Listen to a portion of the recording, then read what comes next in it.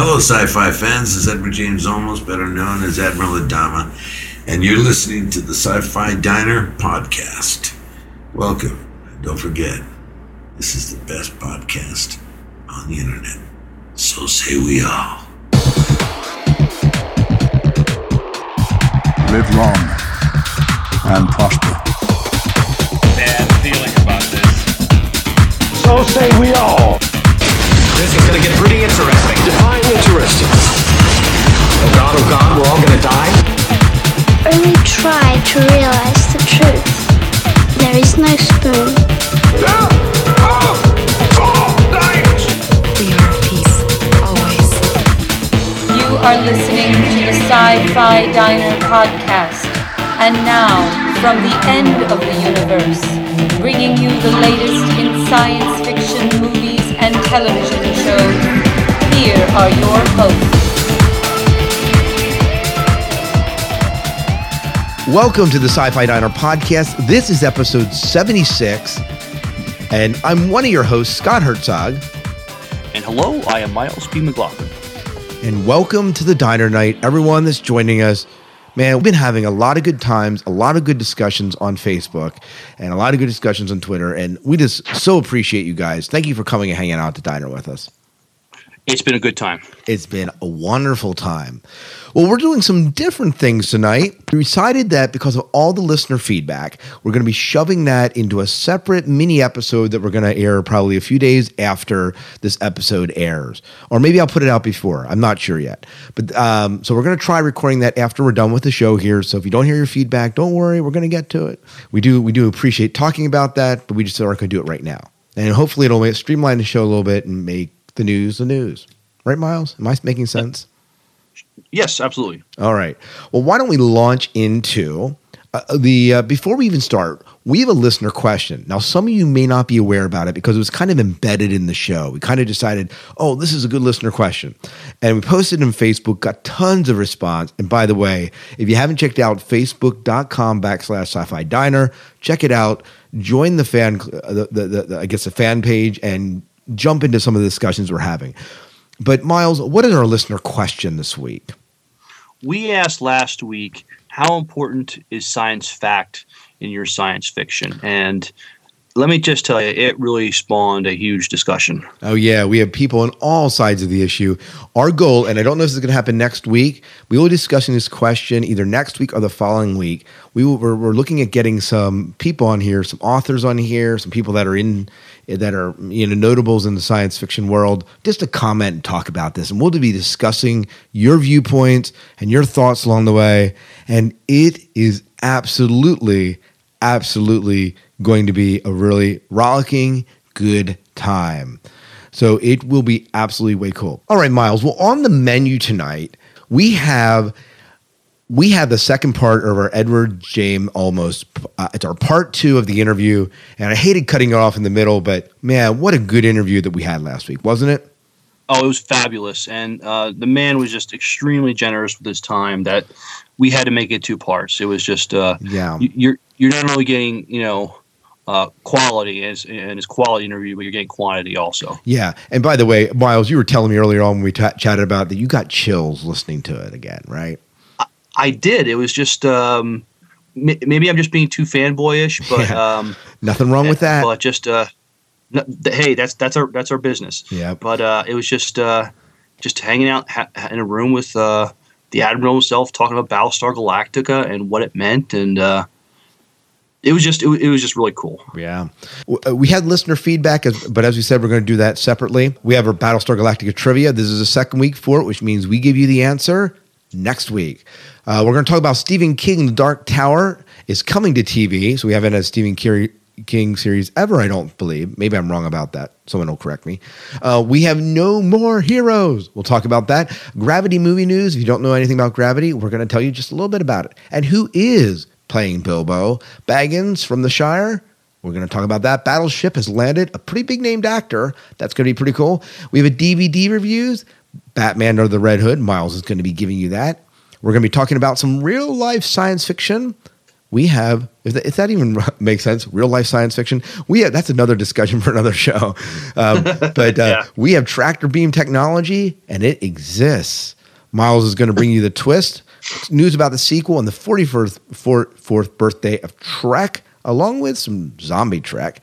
Hey, we're going to be giving you the 5 top Battlestar Galactica moments, in our opinion, or at least what we came up with at the last moment, in our SciFi 5 and 5. And it is going to be a rollicking good time. Well, Miles, why don't you take us into the trivia? Okay, we asked last time, what was the original office that Laura Roslin held before she became president?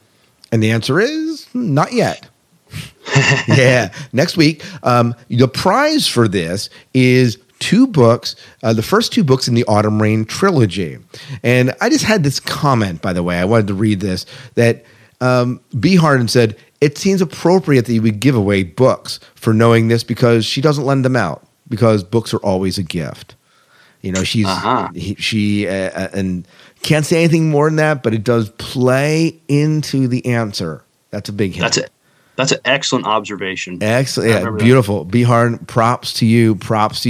Tons of people answered this, and there's still a week to go, and we have tons more. So there's going to be a lot of people vying for this competition. A lot of people know this answer. So a lot of BSG fans out there, that's for sure. Mm-hmm. I believe that's it. It seems god-awful short without actually, putting the listener feedback in there, Miles.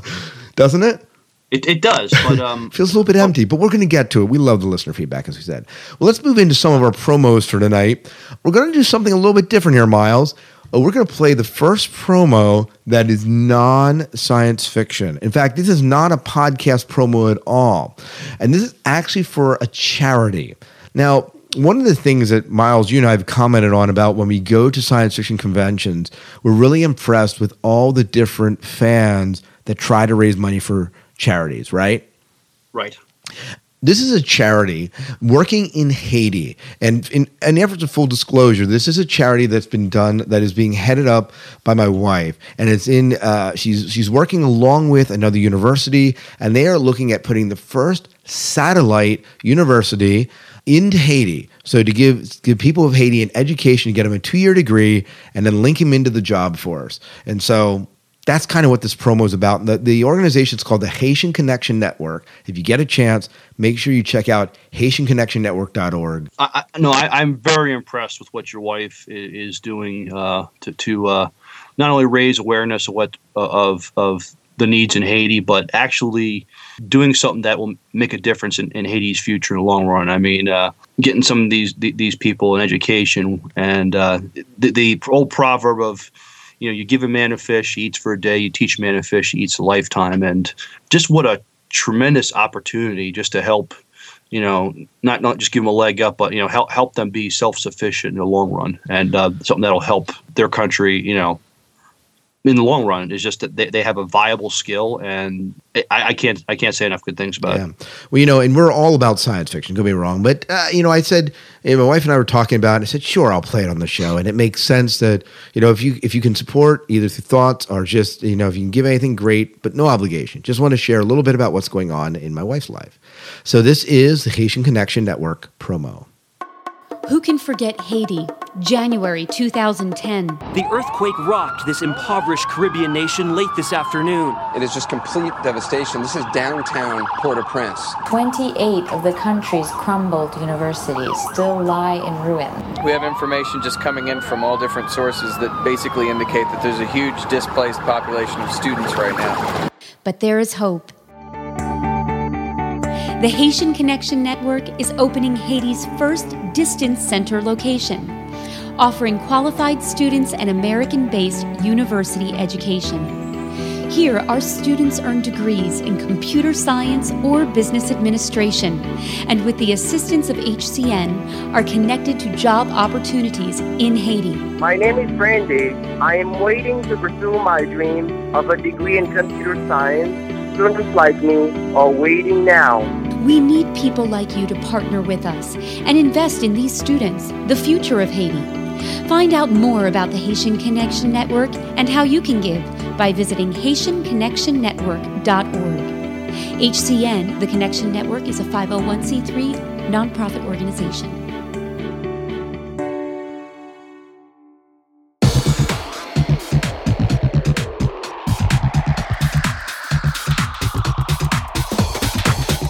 All right, well, welcome back to the podcast. Well, we have tons of news we got to get going through, so Miles, why don't we just get going, right?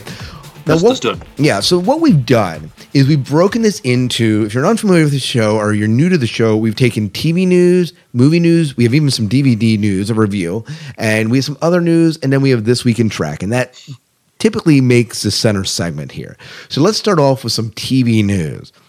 Universal recently announced that they landed Stephen King's The Dark Tower series and plans an unprecedented feature network TV adaptation. So what this title sounds like, at least, and we're going to find out in a moment, is they make it sound like they're going to have a feature film and then there's going to be a network tie-in. Doesn't that sound like that? Yes. Mm-hmm. So here is the news story as it plays out.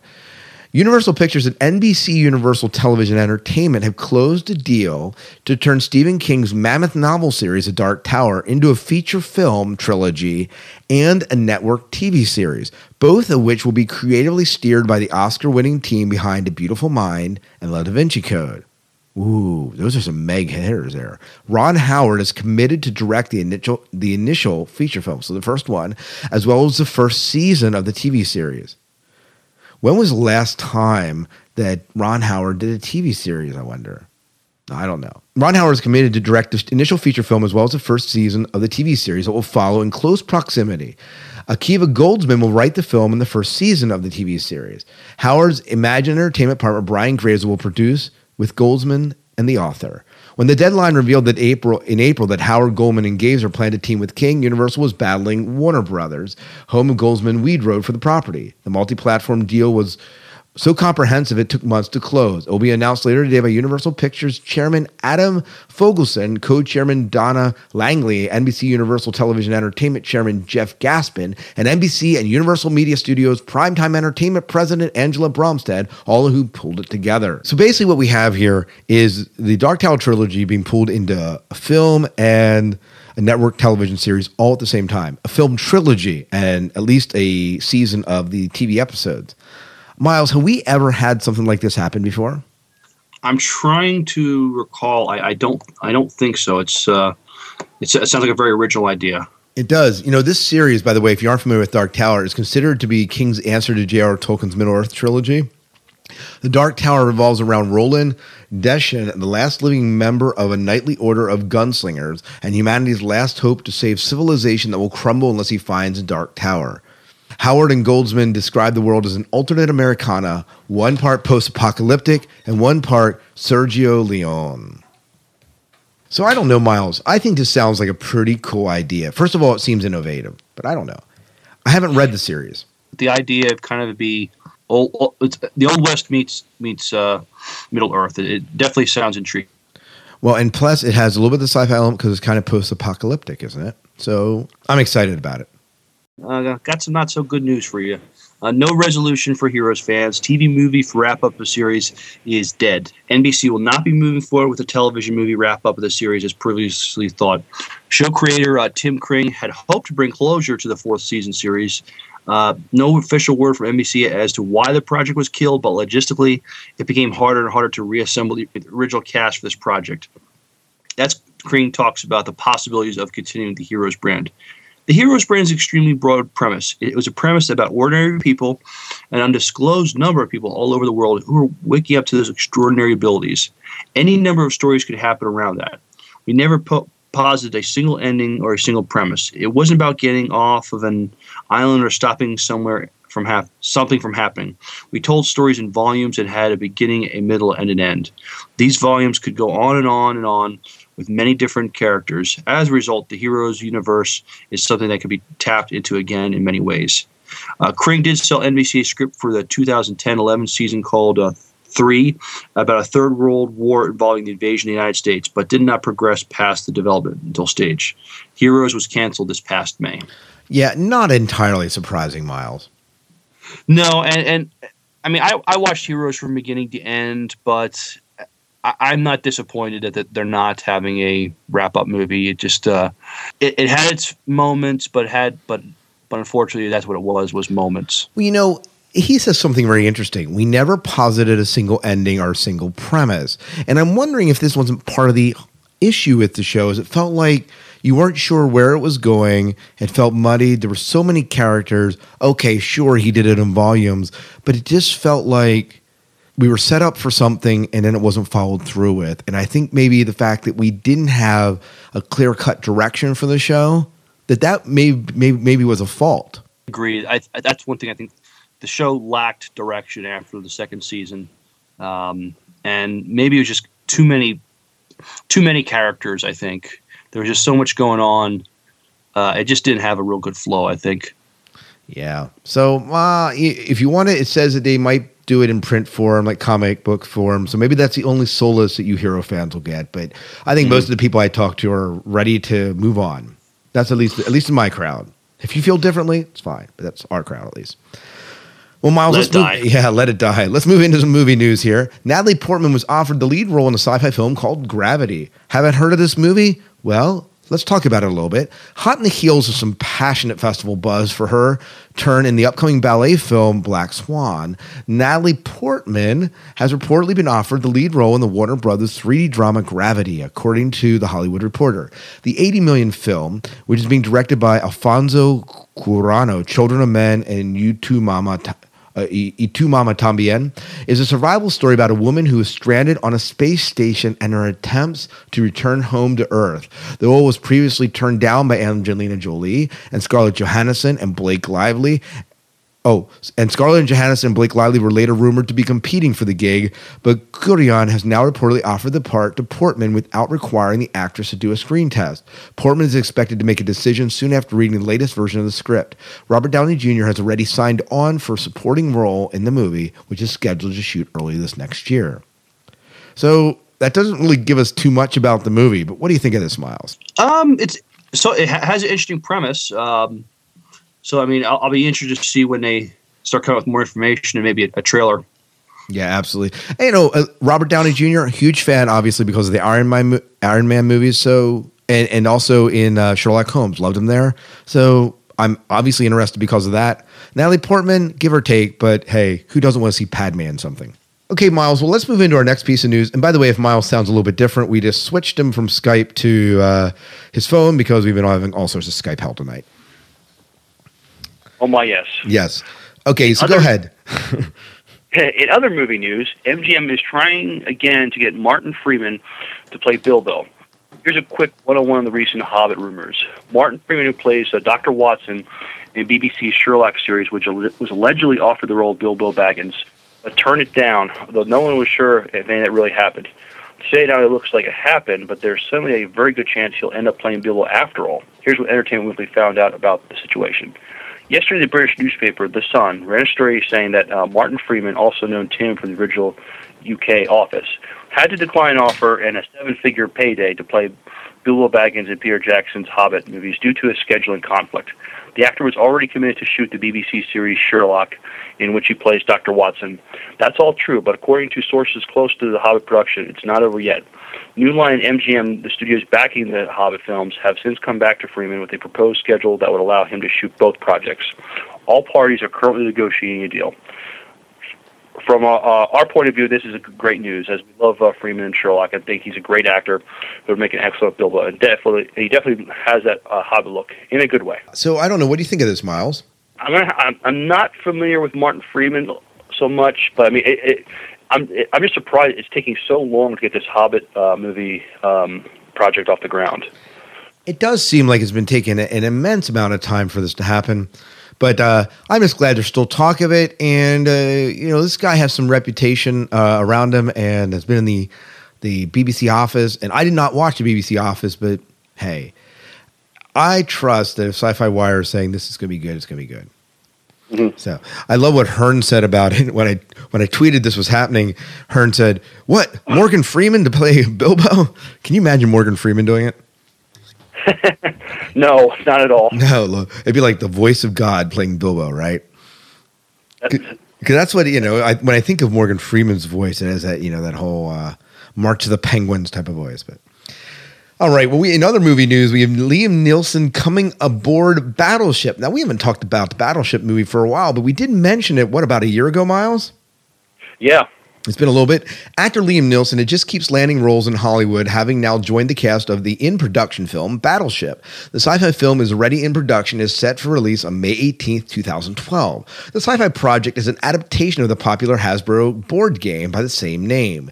In the film, an international naval fleet is gathered together to defeat an invading alien armada. Liam Neeson will join the cast of the film in the role of Admiral Shane. Peter Berg is directing the film for Universal. Neeson has been very busy since the surprise success with Taken. He can be next seen in the films The Next 3 Days and The Chronicles of Narnia, The Voyage of the Dawn Treader. But I don't know. Someone was joking at lunch today when I was talking about this movie, and they said, what are they going to yell? B-12, B-12. Ah, you sunk my battleship. You know there's got to be some homage to the game. Oh, absolutely. I mean, it's just not going to be the same without it. And I actually like Liam Neeson when he was in the A-Team. I thought that was a pretty good role. You didn't see the A-Team yet, did you? Unfortunately, I haven't, but I really want to. Yeah, the other thought I had about this whole Battleship movie is that they could do it like Jumanji, right? Where like they move the dice and it affects the world around them or something like. Or maybe a little like Ender's Game. Are you familiar with the story of Ender's Game? Not at all. Okay, well, in Ender's Game, this kid is playing this game. Ender's playing this game. What he doesn't realize is that the game is actually affecting the real outcome of the world war. Well, I finally got a little bit of Pirates news. There has been much information about director Robert Marshall's Pirates of the Caribbean on Stranger Tide movie, but What's Playing uncovered a few details about how the opening scene will play out. This is a minor spoiler. Film opens at night. Spanish fisherman spots something in the water, a shape. He fishes out what he soon discovers is the body of an ancient sailor. The boat's captain rushes over for a look, and before he can make his assessment, the thought dead sailor's eyes open. Sailor grabs captain's arm, fades out. The captain and his aide then arrive at the regal residence of King Ferdinand with said body, who inform the world that the not-so-dead sailor claims to have sailed on a vessel belonging to a ship of Ponce de Leon, who died 200 years ago. Ferdinand's first thought is that the sailor had found the legendary Fountain of Youth. He orders the Spaniard to hit the seas in search of it. Now, the last two films in the series weren't particularly well received. This one gives the series a new life with a different director and addition of Ian McShane and Penelope Cruz to the cast. We hope so anyways. So Pirates of the Caribbean on Stranger Tides hits theaters May 20th, 2011. So a little bit over half year away. I don't know. It's a movie I will probably see. I don't know if I'll see it in theaters. It may depend on how the trailers look. Yeah, it sounds like the opening sounds got me interested at least. Yeah, so hopefully we didn't spoil it too much, but that is it. Well, that's it for movie news, right? That's it. Let's move into some DVD news, and you have a review you're going to give us about Batman. Well, I recently ran off Netflix Batman Under the Red Hood. It's produced by Bruce Timm, who put out Justice League, the TV show, a few years back, and in recent years, the straight-to-DVD movies. They're all animated. They're based on a lot of it's on some of the older DC comics, and this takes from DC comic back in the late '80s. This is where the story. I don't want to give too many spoilers away. If you enjoy Batman, if you enjoy the comics, you will definitely enjoy this. I encourage you to rent it. Just be forewarned, it's probably the most intense animated Batman movie you're ever going to see. Very high body count, not necessarily graphic violence, but just very intense. Joker, not for kids. I would definitely not for kids. You're right. I see if it makes it to TV, they're going to have to do some. Maybe edit it down a little bit, but it was still very enjoyable. Bruce Greenwood, who was Captain Pike in the last Star Trek movie and has done tons of other stuff, he voices Bruce Wayne and Batman. Jensen Ackles from Supernatural, he is the voice of the Red Hood. Neil Patrick Harris, maybe better known as Dr. Horrible, he is the voice of Nightwing. Oh, well, that sounds like it at least has a decent cast behind it. Yes, and so I enjoyed it a lot. If you enjoyed any of the animated material coming from the folks from Justice League, I encourage you to get this one also. Well, very cool. We're excited about that. I'm going to have to check that out. I didn't check that out yet. I've been watching some other Batman stuff and Superman stuff with my son, but not that one. They had a little bit of information about their newest project. It's called Superman Apocalypse. So there'll be a new Superman animated movie coming out, I think, later this year. Well, I'm excited about that. That's going to be fun. Yes. Well, in other news, this came through from Bionicast, and this is news that is not science fiction, but maybe science fiction becoming a little bit of reality here. A major breakthrough in tractor beam technology. It is now possible, Miles, to move a tiny bead of glass, as I'll have pictured in the show notes, 5 feet using just laser beams. We may not be tractor beaming humans into spaceships yet, but this is a huge step forward for the technology once called science fictional. For years, scientists have been using light tweezers or lasers to move bacteria short distances, but this new device is far more powerful, moving an object hundreds of times bigger than bacteria several feet. Now the Australian National University researchers have a new device that is much more powerful, Inside Science reports. This device works by shining a hollow laser beam around a tiny glass particle. The air surrounds the particle, heats up, and while the dark center of the beam stays cool, the particle starts to drift out of the middle and into the bright laser beam. The force of the heated air molecules bouncing around hitting the particle surface is enough to nudge it back to the center. A small amount of light also seeps into the darker middle part of the beam, heating the air to the one side of the particle and pushing it along the length of the laser beam. If another such laser beam is lined up in the opposite side of the beam, the speed and the direction of the particle moves can be easily manipulated by changing the brightness of the beams. Unfortunately, the technique doesn't work in a vacuum, so we won't see this deployed in space anytime soon. But the researchers say they could definitely move the beads further than 5 feet, though a great deal more research needs to be done before we have the concrete application for the tractor beam. So, man, this is cool, Miles. This is extremely cool. I mean, I could definitely see this evolve into, maybe not in our lifetime, but, what we know as tractor beams from science fiction shows and movies. Yeah, well, you just look at the breakthroughs we made in the past 40 years. I mean, coming up in the twist, we're going to be talking about, it's been 44 years since Star Trek hit the screen and how much we've advanced since then. And if the speed of our advancements in the world continue, man, I can just only hope to see some of these things come to fruition. Mm-hmm. Maybe the military might see what they can make use of this. Oh, the military always loves this stuff. Miles, take us into the twist.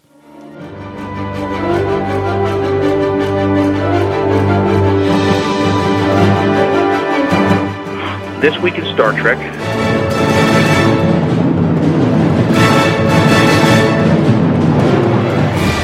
the 2nd issue of SFX magazine, published in the UK, J.J. Abrams, Robert Orci, and Alex Kurtzman discuss what may or may not happen in Star Trek 12. I hate this news, Miles, because you know what?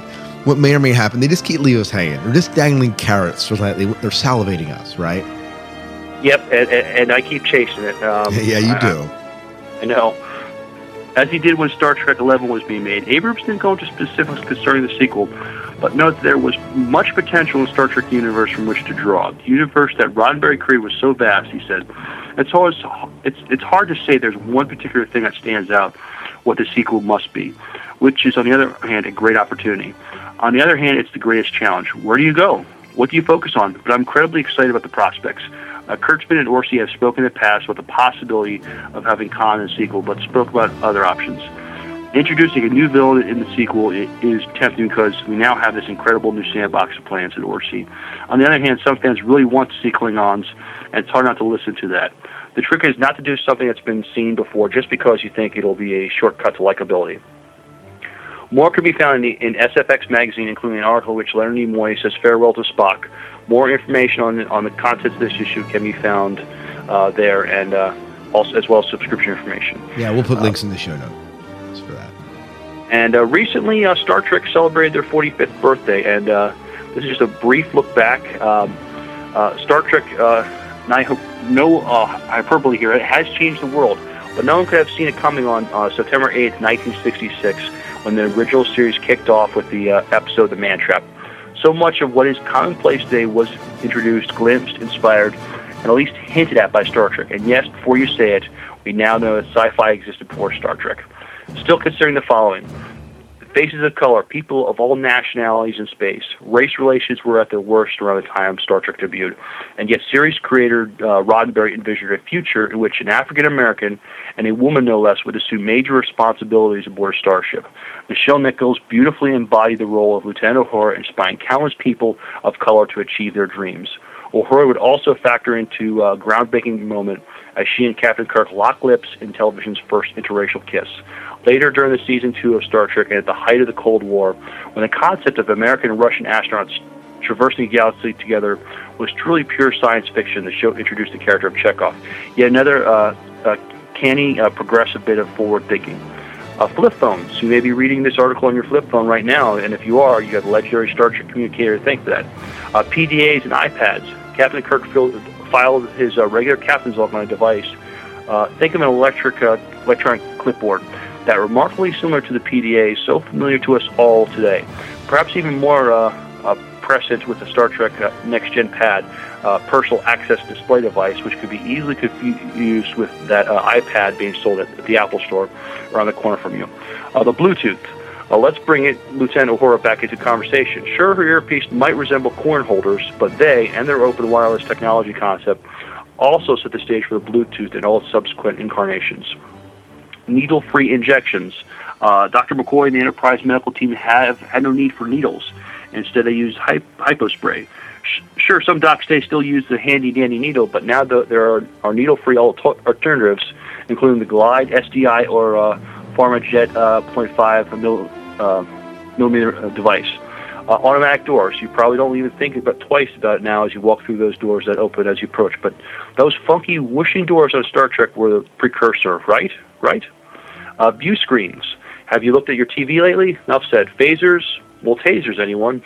Okay, now it's your turn. What elements of Star Trek do you think have impacted the world? Socially, scientifically, gadget-wise, we live in today. Bring it on, and bring on the debate. And I want to thank our friend Chris from Subspace Comms for this article.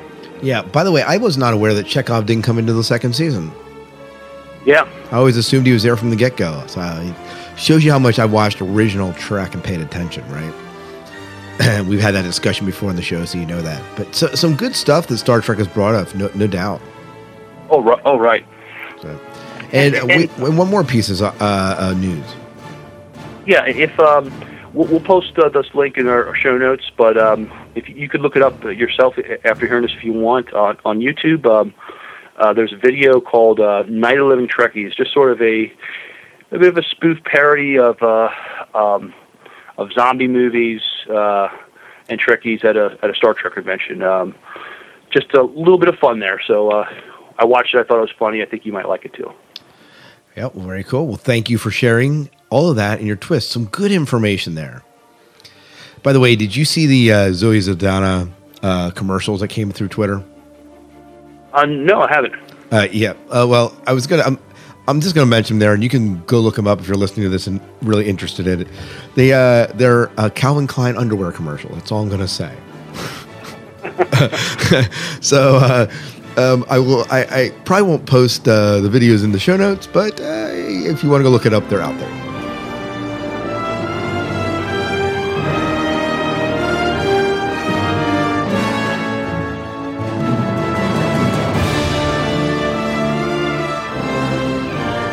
Well, let's move into our last promo for tonight, and we're going to be playing the promo from the Signal podcast. Yes, I know we played the Signal podcast promo in one of our last two shows, but this is a new promo for their latest season that they have.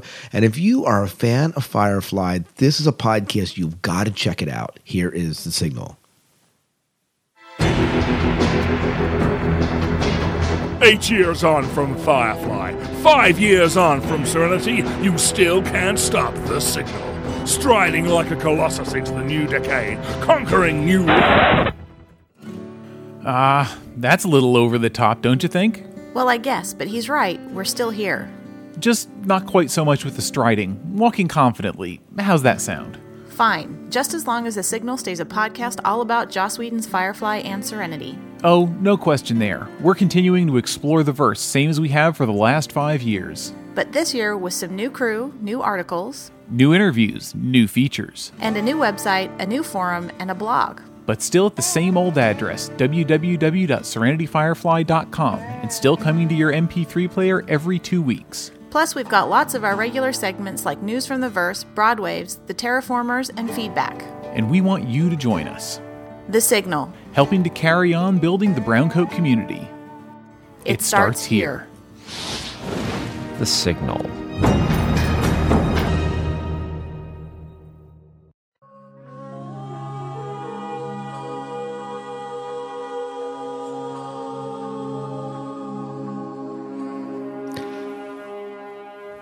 Well, welcome back to the Sci-Fi Diner. Miles, we have part 2 of our interview with Edward. I can't wait to listen to it. I know, it's going to be good. So we don't need to give a long, lengthy introduction here, except that, well, someone mentioned, and I'll probably mention this when we get to the listener episode if we have time to do it, is that that episode 75, no, someone said Admiral Adama's patch number was 75, and episode 75 is when we released the episode. Oh, that's news to me. Yeah, I don't know. I may have that wrong. Anyways, without further ado, this is from Shore Leave 32, and this is part 2 of our interview with the Admiral himself.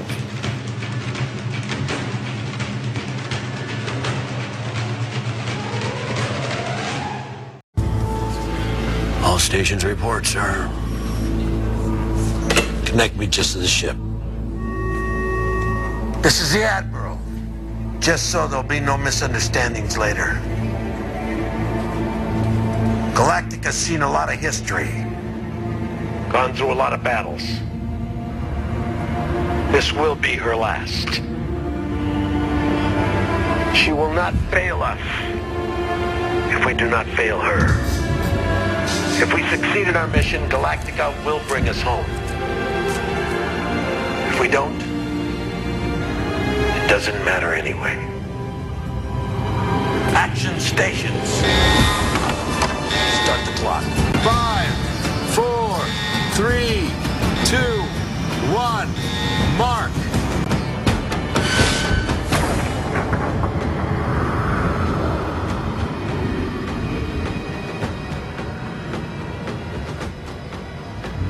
Is there one episode or a couple episodes that maybe stand out to you? That you know? The first episode was true.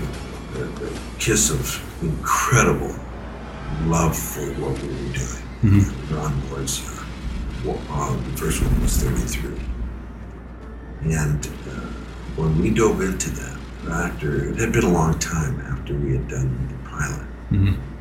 The miniseries was actually maybe almost about maybe a year before we got into doing the first show. And the very first show, 33, just threw you right into the world in such a way that, man, you never left. Boy, if you saw the miniseries and you enjoyed it and you went to episode 1, you were hooked. Mm-hmm. It was over. It wasn't like you kind of said, well, I think I'll just kind of go through a couple more of these shows and that'll be it. You were stuck. And it was stuck for the good and the bad of it, because, we didn't really get our legs into towards the middle to the end of the first year. Mm-hmm. Then we kind of got our balance, and then by the second year it started to grow. And third year was, you couldn't stop it. Fourth year, you just wanted more. And then, at the end of it was the fourth season, but it was split into 2 seasons, became the 5th season, 4.5 season. Yeah. Became, which is the last 10 shows that we did. Right. Became, we just didn't want it to stop. And that's why everybody felt the pain. Everybody that was in the movie, that was in that world, when they split up, everybody wept. Really, you had to be emotionally moved. There was no 2 ways about it. And you didn't have to maybe shed tears, but you sure in the hell had to think about what this whole experience had been and where you ended up. You had no idea that you were 200,000 years before the existence of this planet. I mean, what? Where are we? Well, we'll call it Earth. Oh, yeah. That's how Earth got its name. That was a clever way to do it. That was really good. Mm-hmm. Just like studying, they're looking at, humanoids walking down the earth. They don't even have, some of the tribes have language, but we don't know how far advanced they are in the language. Others don't yet have language. They had barely, succumbed to some of the basic fundamentals of understanding. And I gotta tell you, these guys are The writers were fantastic. They had a good time, and even they suffer now. We said it from the beginning when it started to move. We used to have meetings with the entire cast and sit down in my trailer, and we would talk about, this journey, and it was pretty evident that it was so well constructed that you felt and you knew, and everybody thought it was just incredible that we were able to. I was able to actually chart out what was going to happen, including the lack of understanding by the artistry in the community of our own actors. Very few people really saw the program. That's why we never got an Emmy. We got it for special effects, so obviously they had to give us something because makeup and special effects were really doing great work, as was the sound department and engineering, sound engineering, and so they got the technical awards had to come because of the impact of what we were doing. So they all saw it, but I don't think that the actors took time to watch it. I don't think they did. I don't think that we got any time. The writers got nominated, but none of them ever won. And so you knew that people either didn't like it in the industry, or not enough of them watched it. It was interesting to see how that went. It went to, and I pretty much predicted it, but what I couldn't predict was the Peabody. Right, I remember the George Foster Peabody. That surprised everyone. That was like, I remember when Bonnie Hammer called me, and she was emotional, very emotional. She was crying. She says, "Eddie, since 1985, I've been trying to put out the finest documentaries that I could, the finest usage of this medium that I could, in hopes that somebody would recognize it. Maybe we could earn a Peabody through one of our, many programs that we did on humanity, and we've been trying to create, that I have been trying to create, as well as creating commercial pieces of work." She said, I was really trying to grab hold of the integrity of what it means to win a Peabody. And never could. And I'm calling you today to let you know that we got one. I got a Peabody from Battlestar Galactica. And she was really emotionally moved. It was amazing. And when we went, we were all very proud to go. It was just, it's unusual, very unusual that you got that kind of, because what the George Foster Peabody means is really indicative of what you said at the beginning, what Time Magazine said, what people were saying about the show, that it was a very strong usage of great usage of the medium. And that's what the Peabody does. It goes around the world and looks at the way different people are using electronic media. And they say thank you by giving them the highest award that they give out. And so they'll go to Russia, they'll go to Europe, they'll go to Africa, they'll go to Latin America, they'll come to the United States, Canada, North America, and they'll look around and they'll see what the best shows are that are being played on television and radio and now on the internet. And they then say to them, this is the best of this year. This is the best of the radio and television and internet on the planet today. Here, boom. And that's what they've become. From the University of Georgia, the George Foster Peabody is now become the Academy Award or the Emmy, but to world usage of electronic media. And that's the most prestigious award you can receive on the planet for usage of the medium. So when we received it, I was touched, very much so. Yes, sci-fi shows don't often get... None had ever gotten that. The credit they deserve. Ever. No, it was good. Ever. Yeah. None of them ever got the Peabody. Right. So sit back and go, interesting. what inspiration did you draw from to give life to the William Adama character? Did you use any historical military men as inspirations, or did you? No, I just took the reality base of what we experienced in my life and in the life of people that we read about it, and just played the facts. And that's it. And then I found the music which really helped me out a lot, because that made that world come alive to me. I had to find a way of making it different. And Diva Premal, her music, her mantras, the album of Essence, really became the calling card for me to be able to really step into this world and stay there. I never left. To this day, I still play her music, along with Barry McCreary's, scoring. Beautiful music. If you've ever seen him do it live, you'd flip out. His live performances of the BSG Orchestra are unbelievable. People who have gotten the opportunity to see him perform live have just been so overwhelmed. It's fantastic. He's great. And all the musicians that played on that music play with him live. Wow. And so the entire orchestra is there, and I think it's about 18-piece orchestra. Wow. And it's fantastic. It's great. He's incredible, right? And I see that he just won an award for Human Target, or was up for Human Target as he's writing for it. So he definitely he'll go on to be one of the great composers of all time. He's got a good career ahead of him. Yeah, he sure does. Now, I've read that some of what you brought to Battlestar Galactica was a little bit of improv.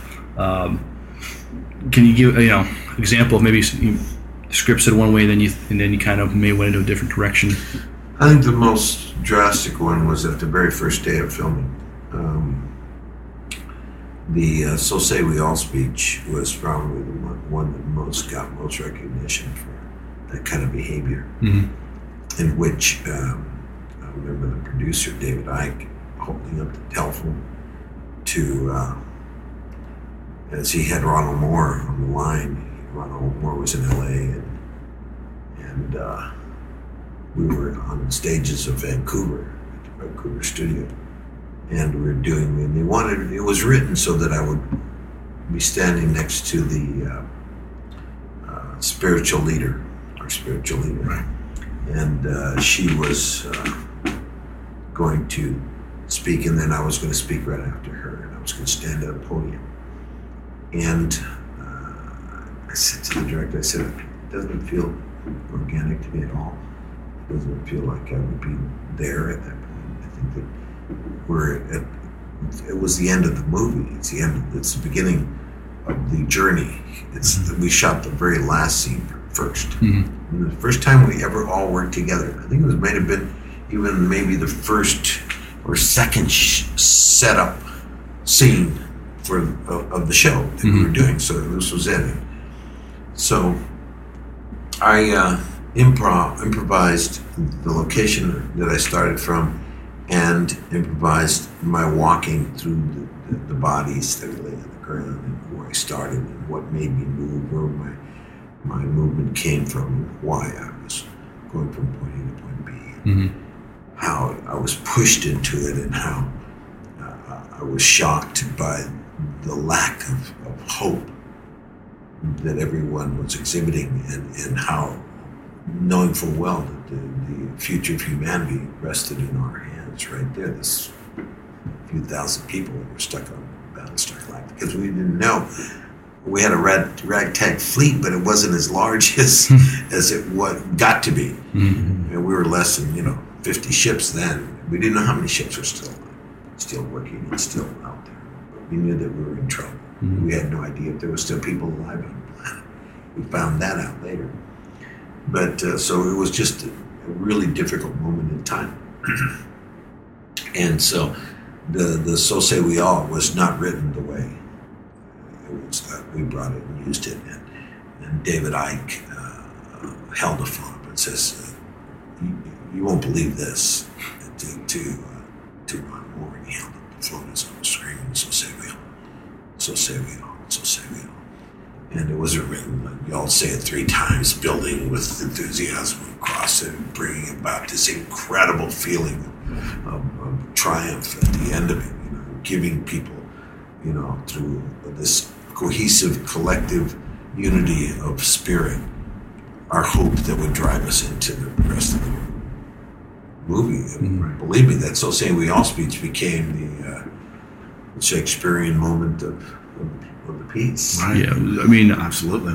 I got it. I was like, everybody was kind of almost numb, and Adama had to wake everybody up, smack everybody in the face, so to speak. Yeah, similar to that. Mm-hmm. Yeah. I had chills when I was hearing that. Oh, all of us. I mean, when we saw the piece and when we were doing it, people didn't know that they had to repeat after me. It wasn't said that everybody says, so say we all. And then he repeats it with stronger force and says, so say we all. And they finally, first there's 3, then there was 12, and then there was 50, and then it was hundreds, No. Oh, wow. It wasn't written. And so when it was done, the entire crew and the actors stepped into that world. Mm-hmm. Everyone stepped into that world. Everyone. Mm-hmm. PAs, everybody just sat there and just like, oh, macro. This is amazing. Yeah. And from that moment on, it changed the course of the direction of the piece. And we used it a lot. We used improvisation. Not that we would improvise to change the context of the scene. Mm-hmm. No, it was just to make the organic growth of the scene become honest to itself. That's all. And just the moment to moment to hold. Right. So that people knew where they were at all times.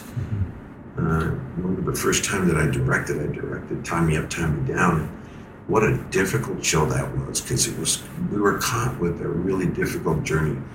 And where Ron wanted to go, it was different than what the studio wanted to do, because the studio saw that we were losing certain aspects of the clarity they wanted it lighter. They wanted it to be more so that people could see it and women would like it. And it was getting too dark by the 8th show. My God, we were fighting each other in boxing matches, and it was going crazy. So I think it was the 7th show, I think. The 9th. I think it might have been the 9th. And they wanted a comedy. Battlestar Galactica, the comedy. Right. We were like stunned. And I remember when the word came down that we were going to do a comedy. I said, I went to the producer and said, if you're really going to try to do this, and I'm going to direct it. We can't let this get out of hand. There are ways of being funny without ever losing where we are. Right. So let's just do that. Mm-hmm. Oh yeah, that's what we want to do. Okay then, let me direct it. And so I took over the helm and I directed it. And there was some great moments in that. Just hysterical, but they were so sad. Yeah. Right. Sad moments, but they were so hysterical because that was the great scene with when Ellen comes back, and she's found, and she comes back, and I bring her back to the Battlestar, and there's Ty standing there, and he sees his wife, and he thought she was dead, and we don't know how badly alcoholic they were, but they were really like rubbed each other to the point of where they became one in alcoholism. Right. They were just like, when they were together, they just drank it to annihilate it. So they're drunk out of their minds, and I invite them over for dinner. And Ellen's playing with Lee Adama's cock with her foot underneath the table. Mm-hmm. And I told her, I said, I want you to put your foot right on this cock. What? She goes, yeah, I want you to stick your foot. You'll be leaning, you'll be sitting there, you'll act normal, but I want you to put your foot in. And Lee didn't know it was coming. He didn't know it was coming. He just talk about organic. Yeah, I'm not kidding you. I mean, she just put her foot right on it and put it on there, and and I had the cameras And the cat's reaction, I didn't catch the moment where her foot went on there because I would have given it away, but I caught what happened to him. I got that on camera. And so sure enough, I mean, he was just stunned. Boy, when we hollered cut, he started laughing. The whole place was just hysterics. And then of course I told her to grab his ass when he bent over to pick up her shoes. And he says, "Here it is." And and so a lot of that sexuality, right, which wasn't written in Pete's, but it lent itself to this really incredible feeling about this woman. And oh my God, what a disaster this is going to be. I mean, not only do we have these people out in space, but we have now this, and everybody thought that she was a Cylon.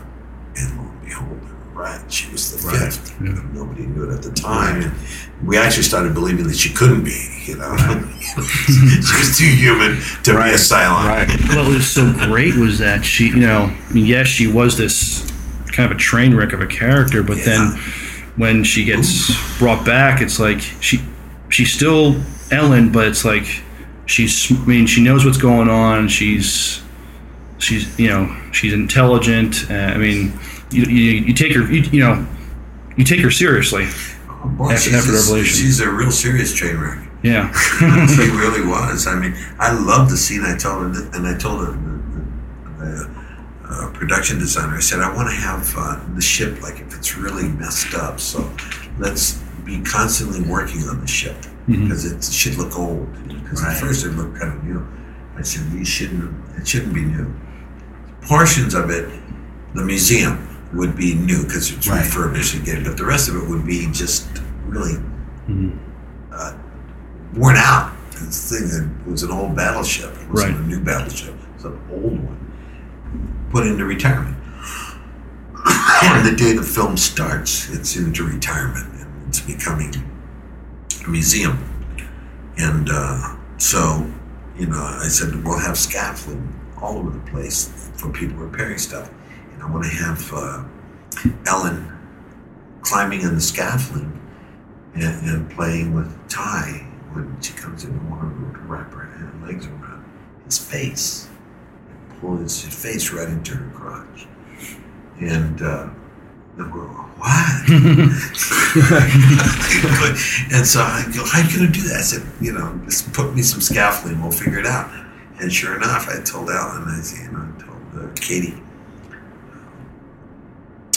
Kate, I want you to jump up on the scaffolding and wrap your legs around his face, and I want you to put your crotch right into his face, And she goes, oh, really? I said, yes.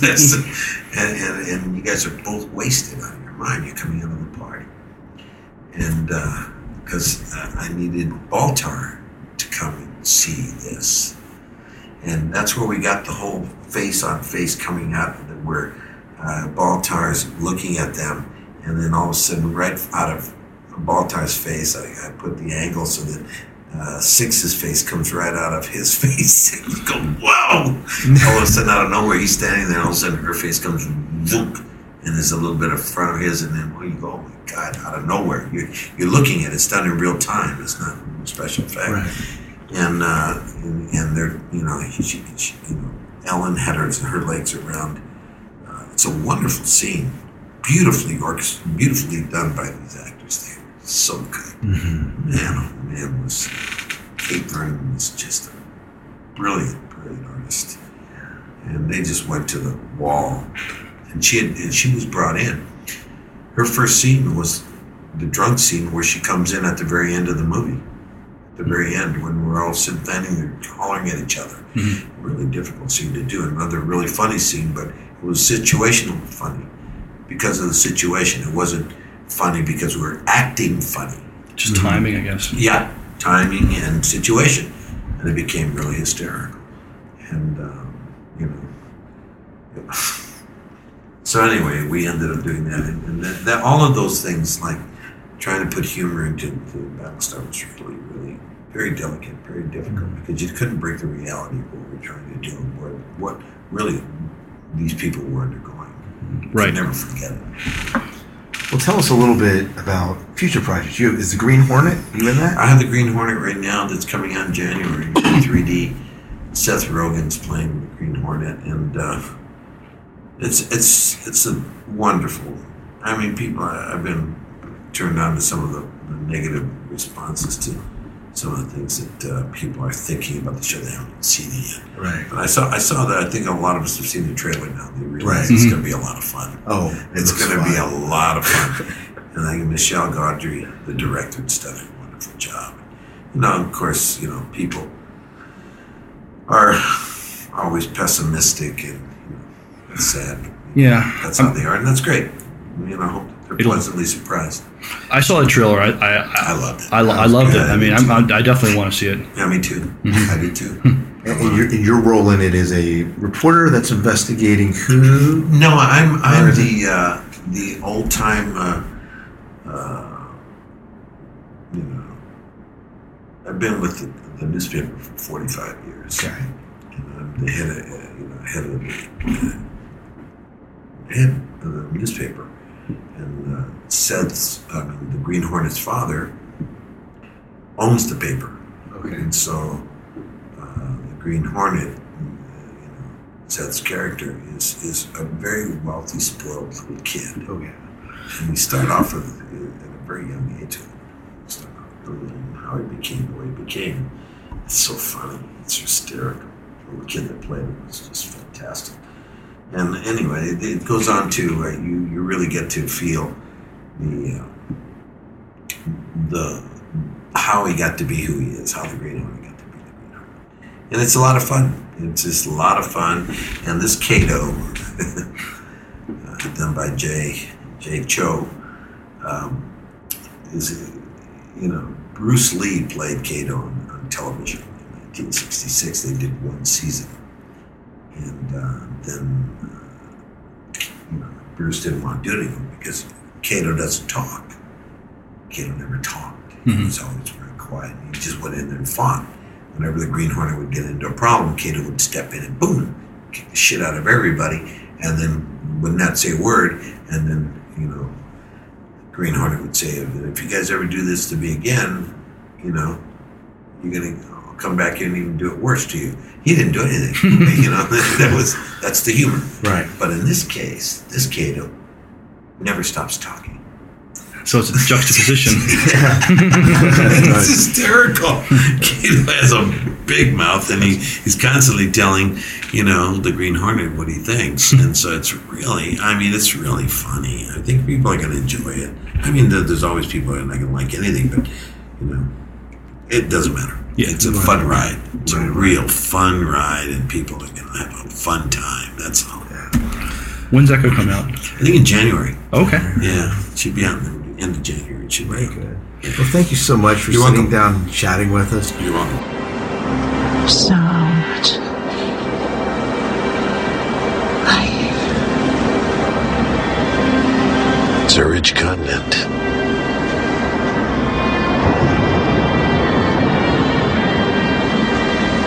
More wildlife than all the 12 colonies put together.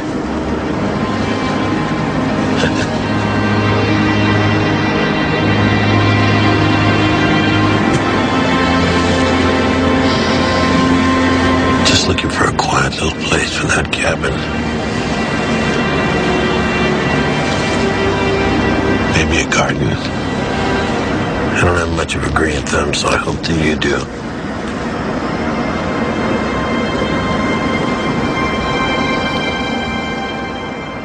Well, we hope you enjoyed our interview with Admiral Adama, Edward James Olmos.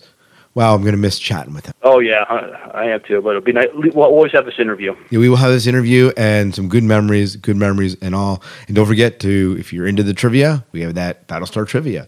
And talking about Battlestar, our SciFi 5 and 5 tonight is a SciFi 5 and 5 that we came up with, Miles, you and I came up with. And before we get into it, just going to hold off a little bit longer. If you want to give us your SciFi 5 and 5, you can email them to us. We will read them on the show. You can send them via audio file. Just email them to us at the SciFi Diner Podcast at gmail.com. You can call them into us at 1-888-508-4343, and we'll play them on the show as well. There are so many ways to just kind of send those things to us. Heck, if you want to, put them on Facebook. we'll get them there. But there's many ways that you can kind of get that stuff to us. Miles, what is our Sci-Fi 5 in 5 about tonight? Well, since we are having this great interview with the Admiral, we thought we would we picked 5 great moments of Battlestar Galactica that really spoke to us. And so why don't we take it away? Why don't you do number 5? And these aren't in any particular order. These are just the 5 top moments that we kind of came up with. For me, one great moment was the revelation of the final 5. It happens during the trial of Baltar, and you hear Colonel Ty. He's asking, does anybody hear that music? And people just think this is Ty getting, off a bad hangover, or he's drunk or something. But no, he's hearing music, and there's 4 other people, or 3 other people hearing music also. And just when they all meet together, it's just whoa! It was just quite a moment. It's pretty eerie, that's for sure. Number 4, this is one that I contributed, and it's one that when I saw this moment hit, I was like, you got to be kidding me. And it's a moment in the final episode, which I know there's been a lot of controversy about, but the very final episode of Battlestar Galactica, the newest series, Baltar is standing there with 6, window shopping in New York City, and they're watching this robot that has an uncanny similarity to one of the original Cylons. And I just remember, and it's a modern day robot. I mean, you can see them in their real life and how uncannily similar they are. And it made me really think, are we on a track to become a Cylon nation? Number 3, this was first time I've ever seen anything like this on television. The hyper jump through the planet. It's during season 3 when the Galactica goes to New Caprica to rescue the colonists from the Cylons, and they have to use some very unorthodox tactics to combat the Cylons, and you see Galactica pretty much falling to this planet as they're launching the Vipers, and just seeing the flames come off because of the friction, and then it jumps away, and it's just an incredible moment in special effects. Oh yeah, absolutely love that. And why don't you take number 2, because you kind of contributed this one as well? In Battlestar Galactica Razor, the movie, it dealt with mainly what happened with the Pegasus and Admiral Kane. But one thing that really struck out at me was they brought back the original series-looking Cylon. But they were not slow and clunky like they were in the original series. But they still, looked the same. They talked the same.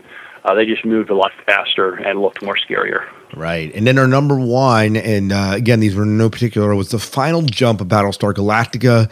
When they go through the jump, the Admiral says, its back's broken, it'll never jump again. And, in the end, they fly it off into the sun, right? But what an intense jump, and that whole all along the Watchtower theme that Kara Threas is going through her. She kind of initiates the jump, and that's where it's at. So all really top moments. And hey, if you have other moments of Battlestar Galactica you want to share, go ahead, post them on to our Facebook fan page, or email them to us, or give them to us on Twitter, etc. But that's a good Sci-Fi 5 in 5. It's a great one. Yeah. Well, we got to wrap up the show here, so why don't we go ahead and do that? You can always find out more about the Sci-Fi Diner by visiting the SciFi Diner podcast.com. We'll have show notes there. We have videos up there. We have links to our Facebook fan page. Facebook.com/Sci-Fi Diner is a great place to join the community, jump into the discussions, and just get involved with what people are saying and so forth. So, Miles, how can they find out, get a hold of you if they want to harass you? I have a Twitter account. I am Son of Worf at Twitter. Also, I'm at TrekSpace, Son of Worf at TrekSpace, and also, you'll find me on the Facebook, our Facebook fan page also. Yeah, and we're trying to identify ourselves just a bit better, because we both posted to Sci-Fi Diner, which is a bit confusing, especially when we're talking about different things. So we're trying to say whether Scott or Miles are actually saying it. So hopefully we'll clarify that for everyone. As always, we have a listener line, 1-888-508-4343, and you can call in, give us feedback. We appreciate all the feedback we've been getting from you guys. Stuff that you like about the show, stuff you want to see in the show, any shows that you're watching, any movies you're into, things you just want our thoughts on. We don't claim to necessarily be the experts, but we do know a fair amount about science fiction, and we would love to discuss the things that you're interested in. So I guess that's about it, Miles. If you get a chance, leave us an iTunes review. We always love those things. Okay, well, until next time, good night and good luck. We'll see ya.